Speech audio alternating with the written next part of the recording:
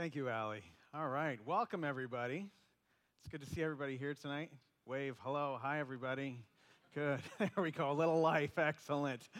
I'm excited to be here to be able to introduce this new sermon series tonight for us.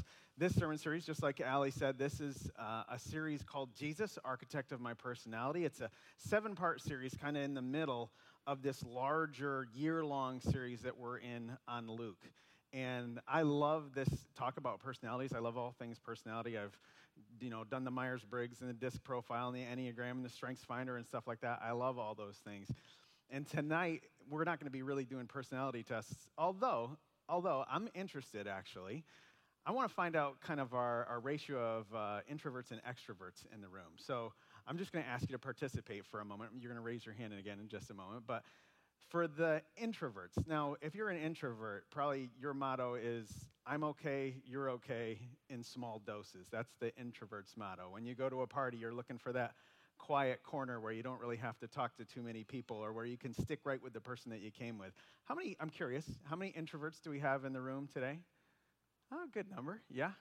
My wife is a hardcore introvert, and I'm a hardcore extrovert, so you can see that that's a lot of fun in our relationship. I love the way that God has opposites attract like that. How about the extroverts? Now, if you're an extrovert, you don't mind being the center of attention. You love to go to parties and see how many people you can talk to. You love to hear yourself speak because that's how extroverts think. We think verbally, so we're just as curious to see what comes out of our mouth as anybody else is. How many extroverts do we have in the room today? All right, my people. And how many of you will not raise your hand no matter what question I ask tonight? Yeah, there we go. But seriously, like I said, we're not going to do a test tonight, but this series that we're in right now, this isn't so much about these personality tests as it is about personality traits that Jesus teaches us about and traits that Jesus exemplifies in Scripture. And tonight we're going to be studying the personality trait or the character trait of tenacity. And tenacity comes from the same root word as we get the word tendons from. And it means to grip something tight, to hold on for dear life. And try to in your mind, think of the last time you held on to something with your hands as hard as you possibly could, as long as you could. Think about that and the way that felt. That's the word tenacity that we're talking about tonight. We've got 5 kids in our family. And our family knows what tenacity is like because whether it's the remote or the last piece of cake or the dolly or whatever, our kids, we learn tenacity on a daily basis. But tonight we're going to look at tenacity, and we're going to look at it through the lens of a very interesting story in the Gospel of Luke. It's in the 16th chapter, and we're going to read that story right now. My friend Esther is going to come, and she's going to read that for us. And as she does, I'm going to go ahead and open in prayer. Lord, thank you so much for this time that we get to be together. Thank you for your word. Thank you for your Holy Spirit that guides us into all truth. Lord, I pray tonight as we look into this story and as we look into your application, Lord Jesus, that you would just give us the nugget of truth that you want us to walk away with today. Lord, that the words out of my mouth, Lord, would be exactly what you would have, nothing more and nothing less, and that we would be blessed by this time together and this time studying your word. And we pray all of this in Jesus' name. Amen. Jesus told his disciples there was a rich man whose manager was accused of wasting his possessions. So he called him and asked him, "What is this I hear about you? Give an account of your management, because you cannot be manager any longer." The manager said to himself, "What shall I do now? My master's taking away my job. I'm not strong enough to dig, and I'm ashamed to beg. I know what I'll do so that when I lose my job here, people will welcome me into their houses." So he called in each one of his master's debtors. He asked the first, "How much do you owe my master?" 900 gallons of olive oil, he replied. The manager told him, "Take your bill, sit down quickly, and make it 450. Then he asked the second, "And how much do you owe?" 1,000 bushels of wheat, he replied.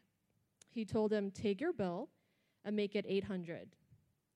The master commended the dishonest manager because he had acted shrewdly. Esther. Excellent. Good job. I think she deserves a hand for that. Good job. And this story, I don't know, if you're listening along as Esther was reading there, this story is a pretty peculiar story, I would say.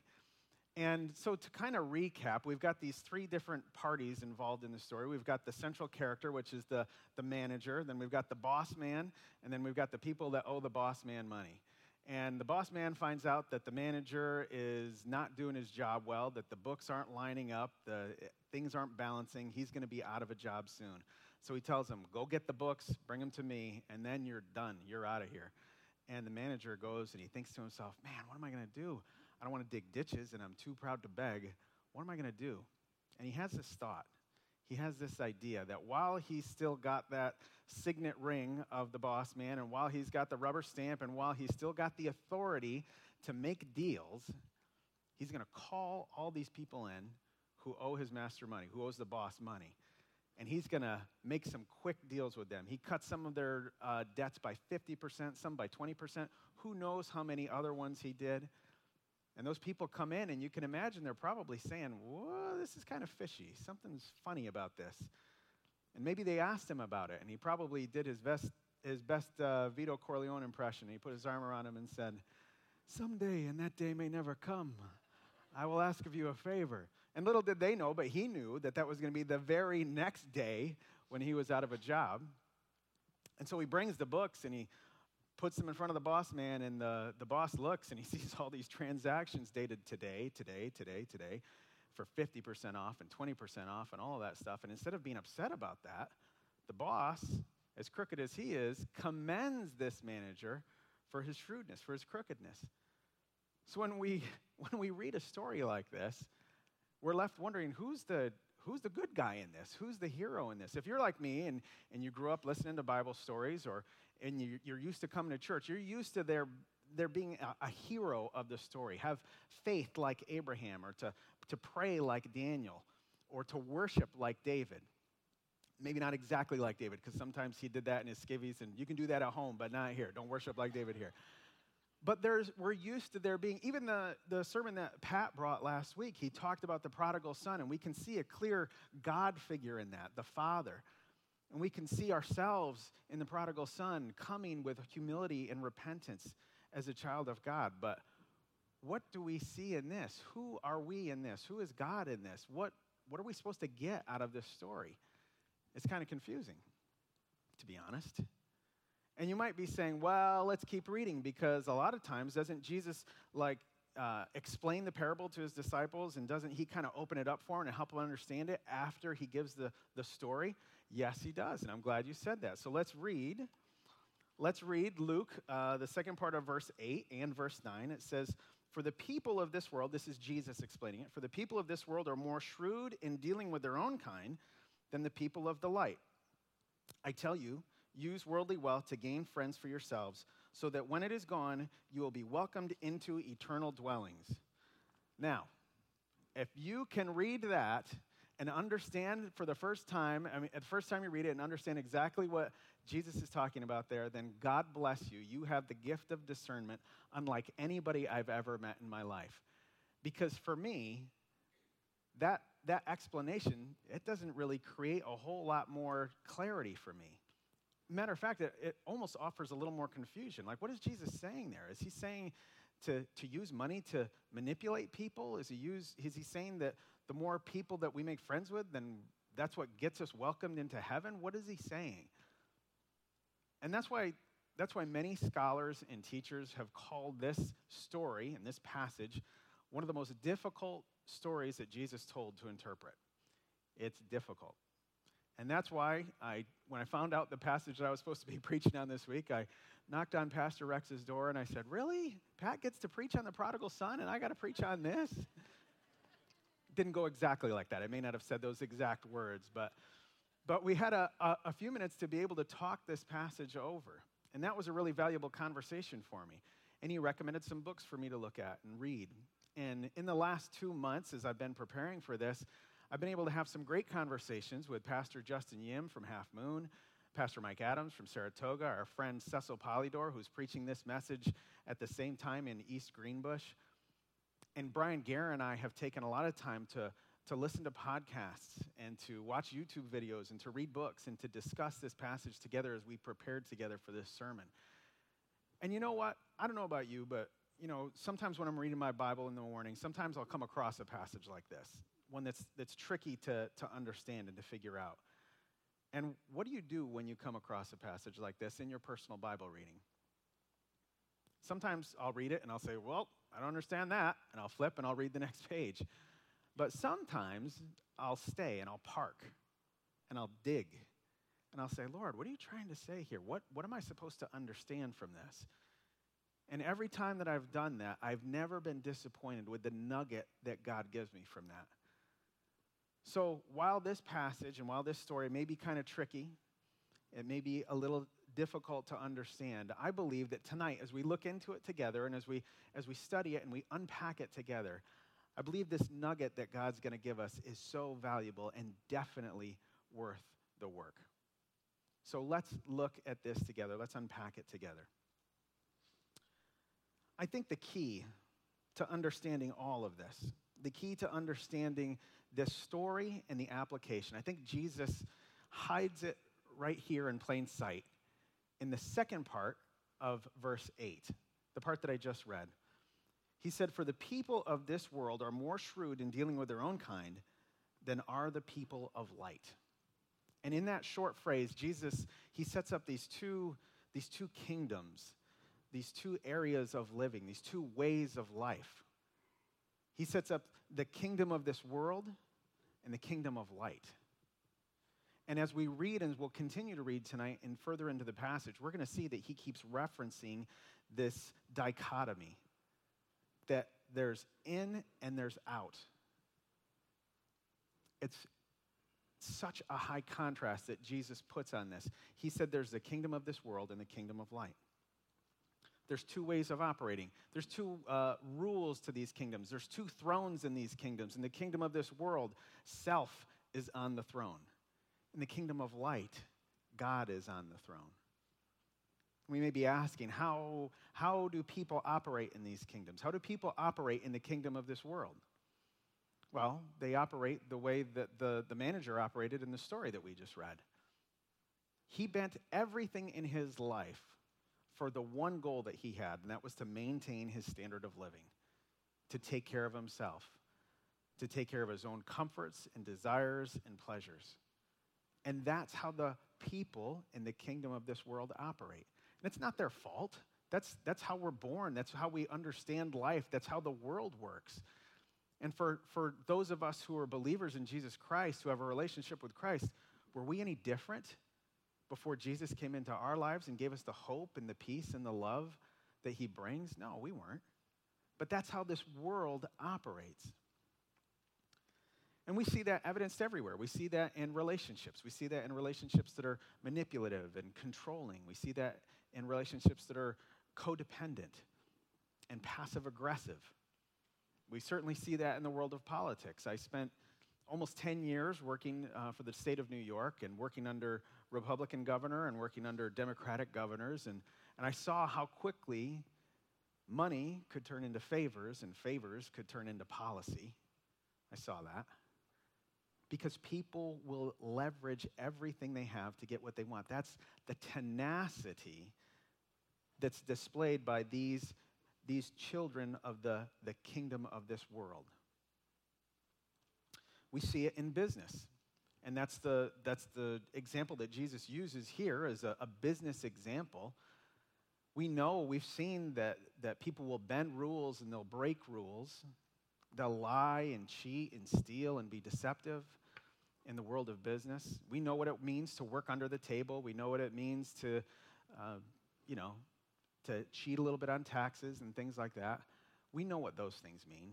If we haven't done it ourselves and we know somebody close to us who has, all in an effort to get more for ourselves, to satisfy ourselves, to meet our own needs and pleasures and wants and desires.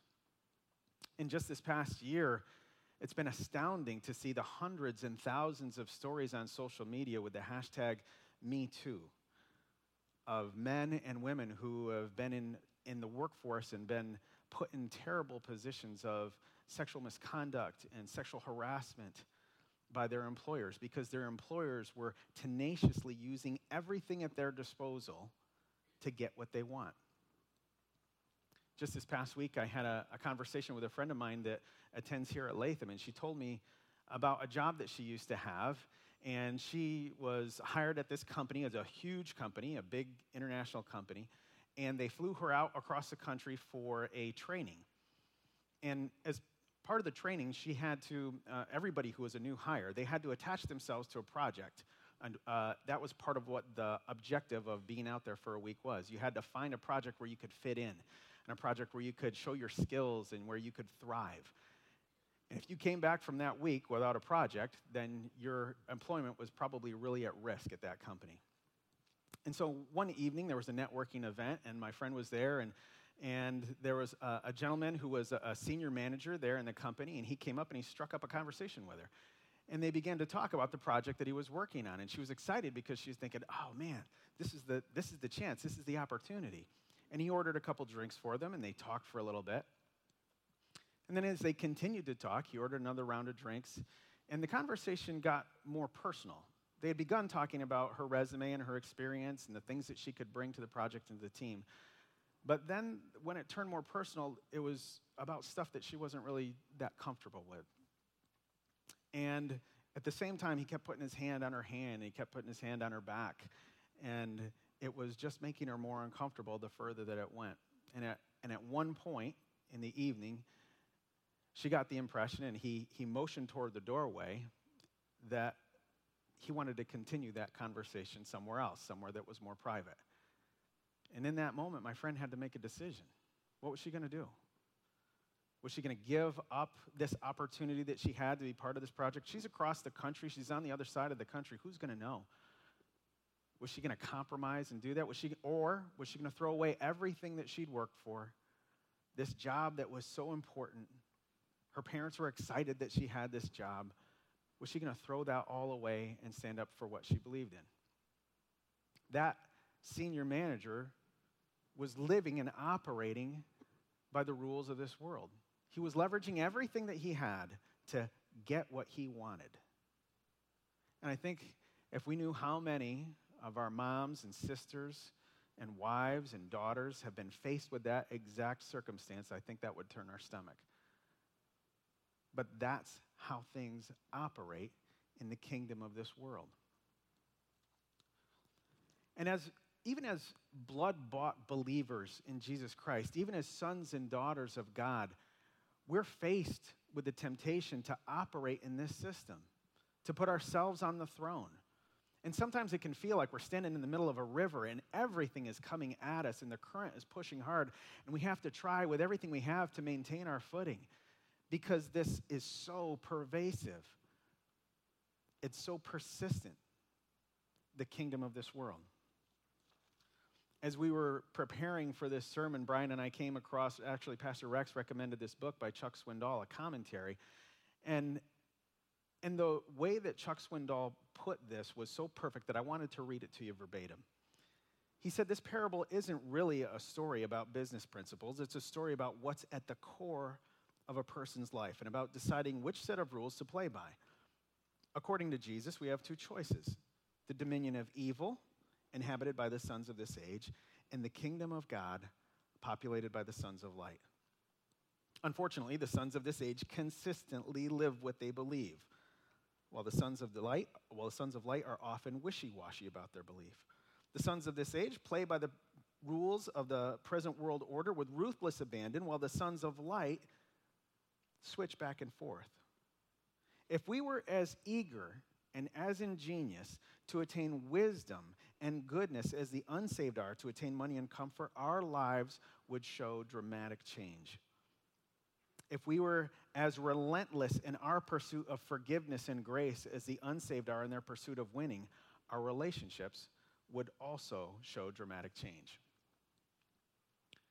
So Jesus isn't commending this manager in the story. He's not commending him for his business sense. He's commending him for his tenacity, his uncompromising hold on pursuing that thing that he wanted. he's saying, man, Jesus is saying, I wish the sons of light had that kind of tenacity. What he's saying is here is he wants his followers to leverage everything, their creativity, their resources, all the love that's in their heart from the Father. Leverage everything for the kingdom of light. And while he's saying that, let's just be clear about what Jesus is not saying as well. He's not saying that we need to use money to manipulate people and control people. He's not saying that. He's not saying to use unscrupulous, dishonest ways of doing business. He's not saying that making friends gets us into heaven. Jesus uses money here, and he knows that money, back then, just like now, money is a tool that we use. It's a tool that we use, and he calls it worldly wealth because so often it's used in the kingdom of this world to satisfy ourselves, to satisfy our own wants and pleasures and everything like that, to provide for our own comfort.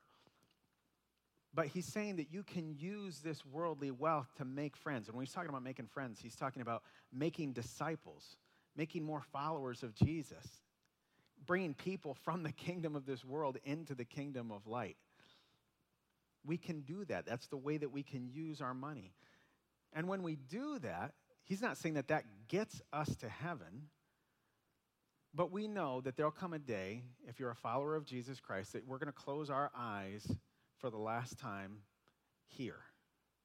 And we're going to open them on the other side. And the first face we're going to see is going to be Jesus. And we all want to hear that phrase, well done, good and faithful servant. We want to hear that we did a good job for him while we were here. And what he's saying is you can leverage your money. You can leverage your resources. You can leverage your time and your energy and your talents. When you do those things, when you leverage those for the kingdom, that's where we receive that warm welcome when we're on the other side. Now, Jesus continues to draw this distinction between the kingdom of this world and the kingdom of this light as we continue to read. In verses 10 through 12, he says, whoever can be trusted with very little can also be trusted with much. And whoever is dishonest with very little will also be dishonest with much. So, if you have not been trustworthy in handling worldly wealth, who will trust you with true riches? And if you've not been trustworthy with someone else's property, who will give you property of your own? And again, with money, we know things about money. We know that it doesn't last forever. We can't take it with us. The money that you've got in your pocket right now was in somebody else's pocket before it was in yours, and it's going to be in somebody else's pocket after it's in yours.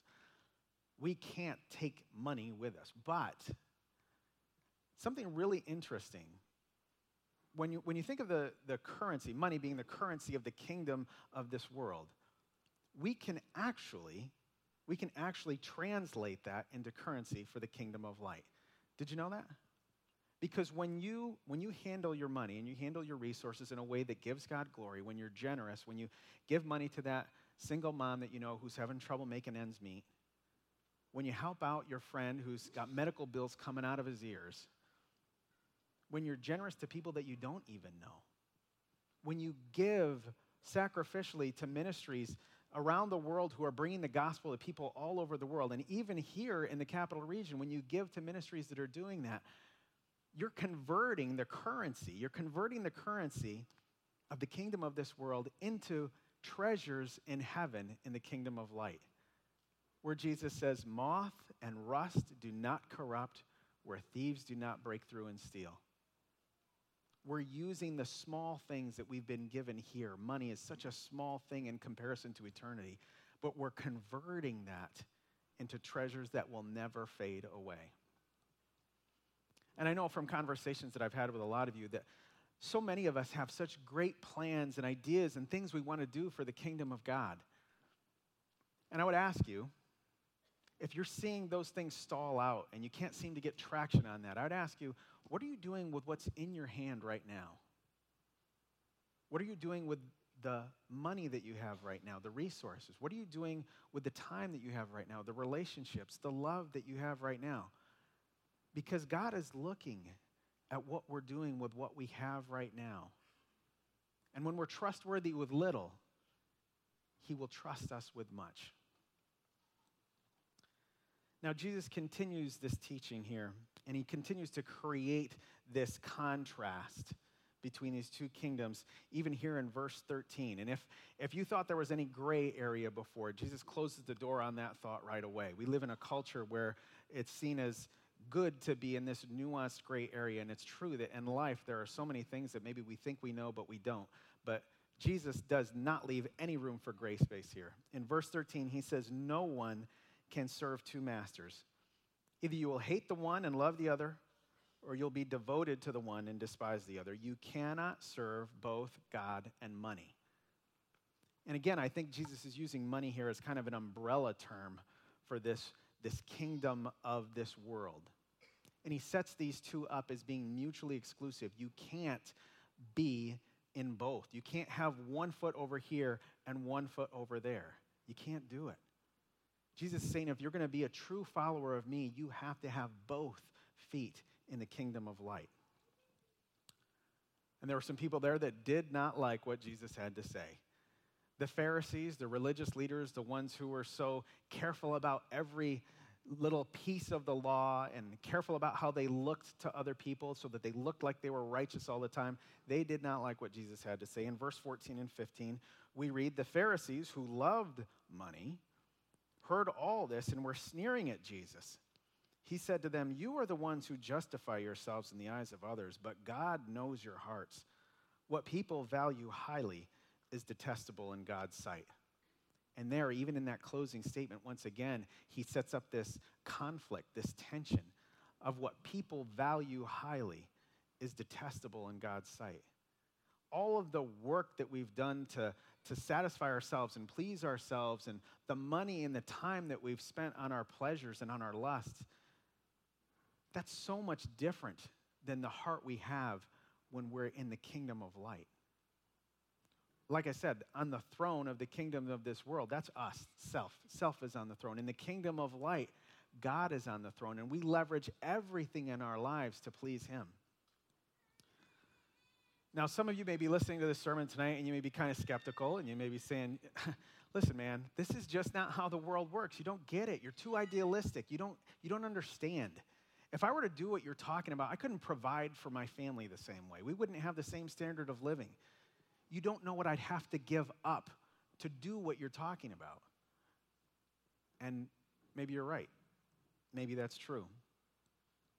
And I love this quote from Beth Moore that I came across earlier this week. She says, "Whatever God is urging you to clear away cannot begin to be compared with what he ultimately wants to bring you." Jim Elliot was a missionary and eventually a martyr, and he said it this way: "He's no fool who gives away what he cannot keep to gain what he cannot lose." And maybe today you're sitting here and you're saying, "Oh my goodness, look at my life. Look at my relationships, the way I do business. Boy, I'm not doing good with this." And you feel like you got more like both feet in the kingdom of this world and neither feet in the kingdom of light, if I said that right. And you're feeling convicted about that. And I think it's appropriate for us to feel convicted of sin when the Holy Spirit reveals sin to us. But I don't want you to leave here feeling condemned. Because condemnation, there is no more condemnation for them who are in Christ Jesus. That comes from the enemy. So we want to push all of that away in the name of Jesus Christ right now. Because this life that's lived with both feet in the kingdom of light, this is possible. Jesus wouldn't have talked about it so many times over and over and over again. We heard Pat talk about it 2 weeks ago when he talked about the cost of discipleship. We've heard Pastor Rex talk about it over and over in this series on Luke. Jesus wouldn't have said it so many times if it wasn't possible. So today, before we leave and as we wrap up, I want to give you 5 reasons to be hopeful. 5 things to be hopeful about before we leave. Number 1, nobody does this perfectly. Nobody does. Pastor Rex doesn't do it. Billy Graham doesn't do it perfectly, didn't do it perfectly. Your grandma didn't do it perfectly. Nobody does this perfectly. Jesus Christ is the only one who's walked this earth and lived a perfect life. So don't waste your time measuring yourself up against somebody else, because nobody is perfect. We're all on the other side of the line as far as perfection goes. Nobody's perfect. Number two, you don't have to do this alone. You are not meant to do this alone. We do this together. That's why we come out on a Saturday night and on a Sunday morning. That's why we meet during the week, because God intended this life of discipleship and this life of obedience to be done together. You know, when you think of that picture again of standing in the river and the current pulling at you and pushing you in the opposite direction, you've got a lot more likelihood of standing your ground when you're linked arms on either side with a brother and a sister, and you're standing there together in that current. And that's why we come here, to encourage one another, to challenge one another, to support one another, to listen to one another, to be accountable to each other. You don't have to do this alone. Number three, this doesn't happen instantly. This life, this journey that we're all on, it doesn't happen instantly that you go from sinner to saint in every aspect of your life. If you ask people who have been a believer, a child of God for 30, 40, 50, 60, 70 years, they'll tell you the same thing. They'll tell you that there are so many horizons in their life, and there are so many new things and exciting and wonderful things about their relationship with God that they learn over every horizon. They learn about life and freedom and truth. They learn about love. And that's not to say that, oh my goodness, this is never going to end. That's to say that there are new rewards and new blessings over every horizon. And even though it doesn't happen in a day or a week or a month or a year, it does start with a decision. And today, we all have the ability to make a decision. If we take stock of our lives and we find that we have one foot or both feet in the kingdom of this world, today we can make a decision to step out and put both feet in the kingdom of light. If you've never done that before, if you've never put Jesus on the throne of your life, if you've never turned from a life of satisfying yourself, of independence, of sin, you have the ability and the chance to do that tonight. I pray that you would do that before you leave this building tonight. And for those of us who are followers of Jesus, we have the chance to take stock of our lives tonight and to see where we've been sitting on the throne, whether it's in relationships or in business or whatever it might be, and to abdicate that and to give that over to God. It can start with a decision tonight. Number four, the Holy Spirit inspires and empowers us to do that. When we make that decision, it's the Holy Spirit of God living inside of us that gives us the desire, that inspires us, and also empowers us to follow through on that, to hold on to that with that tenacity. We can't do this in our own strength. Our tenacity in and of ourselves isn't strong enough. But the Holy Spirit gives us holy tenacity to hang on to what it means to be a true follower of Jesus Christ, to hang on to the kingdom of light with both hands. We don't know the rules of the kingdom of light. He guides us into all truth. That's what the scripture says. He gives us power when we feel powerless. And the best part is that when we cooperate with the Holy Spirit in this, we're cooperating with God's very best plan for our lives. The God who made you, who gave you the personality that you have, who gave you the gifts that you have, who put you in the family that he did, that God has a wonderful plan for your life. And when we submit to the Holy Spirit and turn over that throne to God, we are cooperating with God's very best plan for us.